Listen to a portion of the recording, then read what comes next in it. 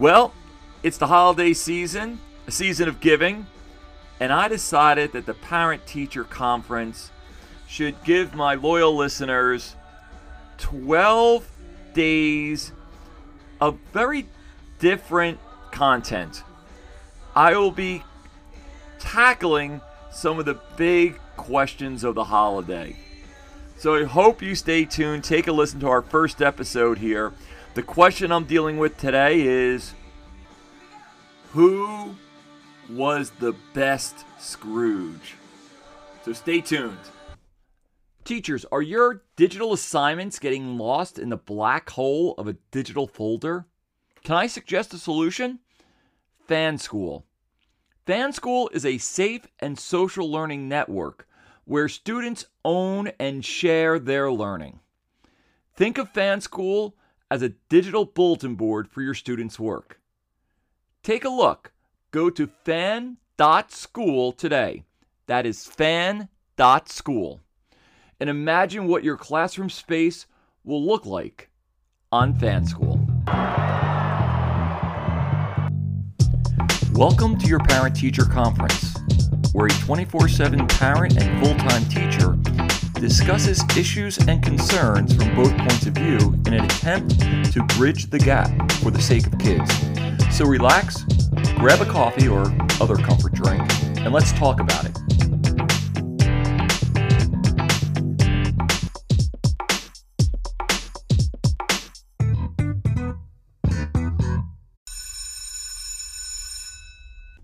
Hello and welcome to the Parent-Teacher Conference. I'm Coach Cullen, your host.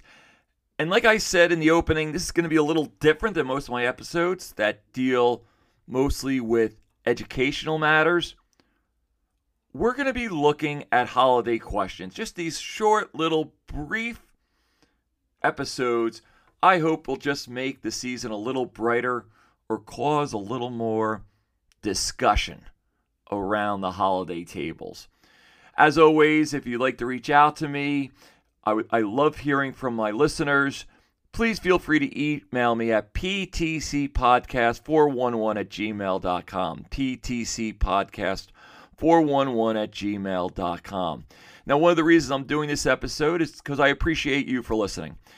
So I have prepared 12 episodes, very short, again, that will tackle some of the big holiday questions. So I hope you appreciate them, and I would love to hear what you think.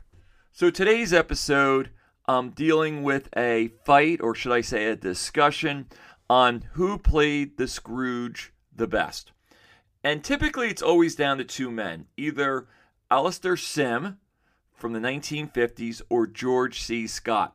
But a lot of guys played the Scrooge. I don't know if you remember this, if you're old enough to remember the Fonz.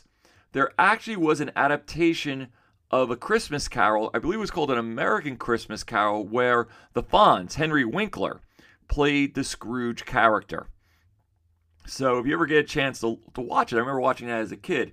It's an interesting take on it. It's set in the United States in the 1800s instead of in Britain. Well, I'm going to settle the question once and for all, though.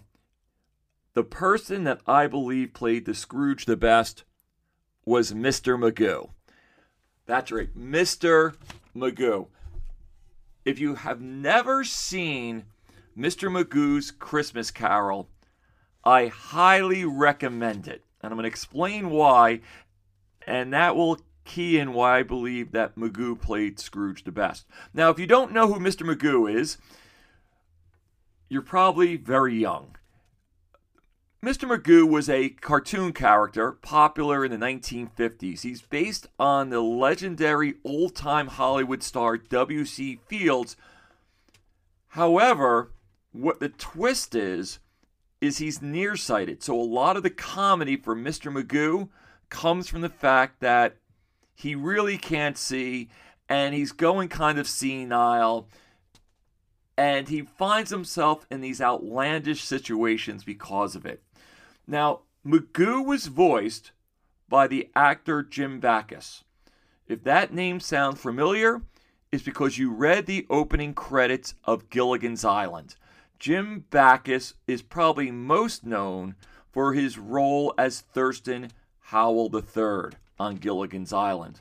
Now, here's a trivia question for those of you who do know Mr. Magoo. What college did Mr. Magoo attend? What college did Mr. Magoo attend? Okay, I'll give you a couple seconds here to think about it. What college did... I'll give you a hint. It's a state university. It's the state university, but it doesn't go by the state's name. So it's a state university in the United States that does not go by the state's name. All right? Think you got it? Here it is. Mr. Magoo attended Rutgers University.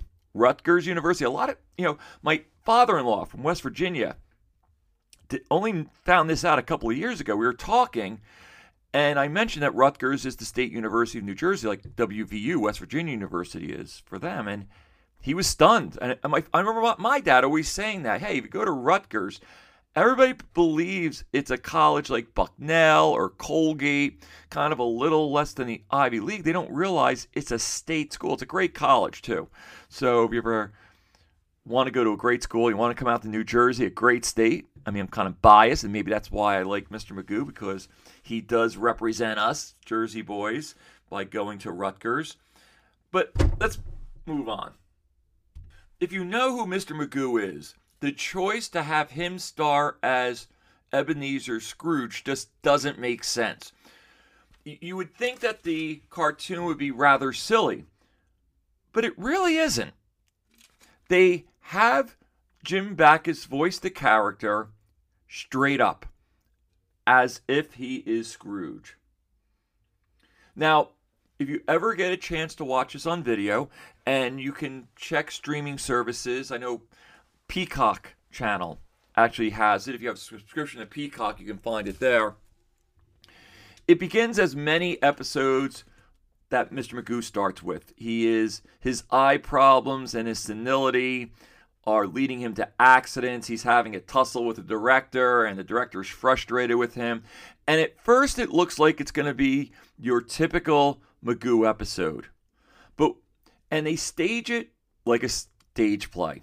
So it's going to be a musical that Mr. Magoo is starring as Ebenezer Scrooge. And when the curtain comes up, the silliness of Magoo is over.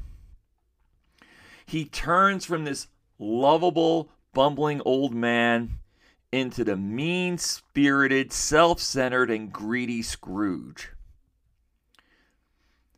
Like I said, it's not a comedy. It's a musical, actually. I found out that the songs and lyrics were written by two men, Jewel Stein and Bob Merrill. They actually teamed up to write the music, the lyrics and the music, for the Broadway play Funny Girl. Now, even though it's a serious take on the Christmas Carol story by Charles Dickens, there are some comedies parts in it. One of the best is the thieves that go into the dead Scrooge's belongings and steal them. And they have a song called We're Despicable. Just a great, funny song, and how they play it out. It's a cute and funny song. You should check that out. Now, one of the songs that I thought hit home, that Scrooge sings with his younger self, his young boy self, is Alone in the World. It really does capture a little bit why Scrooge is like he is. He's left alone in a boarding school. And he goes up to his younger self and sings this song, I'm all alone in the world. And let me just read to you some of the lyrics, because they really are powerful to what, they say a lot of people during the holiday season feel lonely. As the world is celebrating, they feel lonely. And it kind of reminds you to reach out to those people if you know that they're alone. So here we go. Here is some of the lyrics that really hits you. A hand for each hand was planned for the world. Why don't my fingers reach? Millions of grains of sand in the world. Why such a lonely beach? Where is a voice to answer mine back? Where are two shoes that click to my clack? I'm all alone in the world. And when you hear the two voice actors singing that in tandem together, it really does. They pull on your heartstrings on that song. Now, one thing that the cartoon does leave out from the Christmas Carol story is the relationship that Scrooge has with his nephew. That part of the story is totally ripped out. I think that's a key part of the story because it explains why Scrooge is like he is. You know, the death of his beloved sister, giving birth to his nephew, and he's always turned his back, and he feels like, you know, that money, that comfort of money is the only thing he has in the world. However, this song does provide a little glimpse into Scrooge's background and why he is like he is as well. I think it's probably the one weakness of the cartoon, but probably for time, and they don't want to get caught in the weeds of the story. And it is a cartoon. It's probably designed more for kids. They dropped the whole nephew story out. Now, of course, the big conflict in A Christmas Carol is between Bob Cratchit, his loyal and mistreated employee, and Ebenezer Scrooge. If you've ever heard anybody mention raspberry dressing, it comes from the Mr. Magoo Christmas Carol. It's Tiny Tim is what Tiny Tim is obsessed with.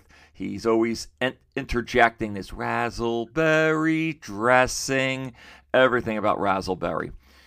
And it comes from a song that is the rousing song of the musical. And it's The Lord's Bright Blessing. When Scrooge goes with the ghost of Christmas present to the Cratchit home, this is the song they sing. He watches them sing. And the song is about all the things they don't have, including the raspberry dressing. However, Bob Cratchit remains positive throughout the song. And Scrooge is baffled by this. I mean, here is this family. He knows he doesn't pay them a lot of money. In fact, in the cartoon, Scrooge mentions it. How can they be so happy? I give him nothing. Yet they are very happy. And of course, they're also dealing with a son, and he realized that as well. He never knew that he was dealing with a son who was sickly in Tiny Tim. So of course, when Scrooge finds his redemption, finds his change of heart, like the Grinch whose heart was 2 sizes too small and changes to 3 sizes too large or something like that, where Scrooge has that Grinch moment where his heart is changed. Of course, the writers go back to The Lord's Bright Blessings as the reprise, that now Scrooge is singing with the Cratchit family. And I think the song sums up the meaning of every version of the Christmas Carol. You know, one may be materially wealthy. They may seem like they have it figured all out. They can shut themselves off to the world, but that makes them bankrupt towards humanity. That the spirit of Christmas is that what brings us true wealth and happiness isn't what gold can buy us, but in seeing the pleasure of others and giving to others and making others happy, there is some type of fulfillment and riches and wealth in doing that. Now, the end of the song Lord's Bright Blessing goes to have a Christmas far more glorious than grand. The Cratchits were living that out. They didn't have the grand Christmas tree. They didn't have the grand turkey.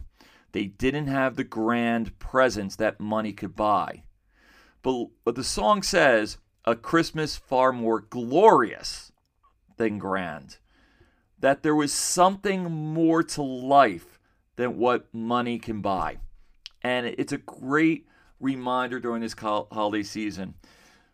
So I hope you enjoyed this different take of A Christmas Carol.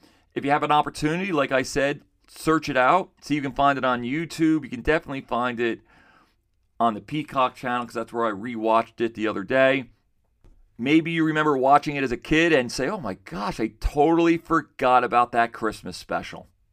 So tune in tomorrow where I give you the second day of Christmas arguments, or should I say Christmas discussions, to have around the holiday table. And I'm just going to end with the lyrics, the final lyrics of the Lord's Bright Blessing. We'll have the Lord's bright blessing, knowing we're together hand in hand. We'll have the whitest Christmas, the very brightest Christmas, a Christmas far more glorious than grand. Thank you for joining me on the Parent Teacher Conference podcast. If you enjoyed what you heard, please share this podcast with friends. They can be teachers, they can be parents, they can be someone who's just interested in education and parenting. If you have a comment, a question, or an idea for a future topic, please feel free to reach out to me at ptcpodcast411@gmail.com. ptcpodcast411@gmail.com. Remember, a good teacher cares deeply for their students. But good parents love those students, their children, deeply.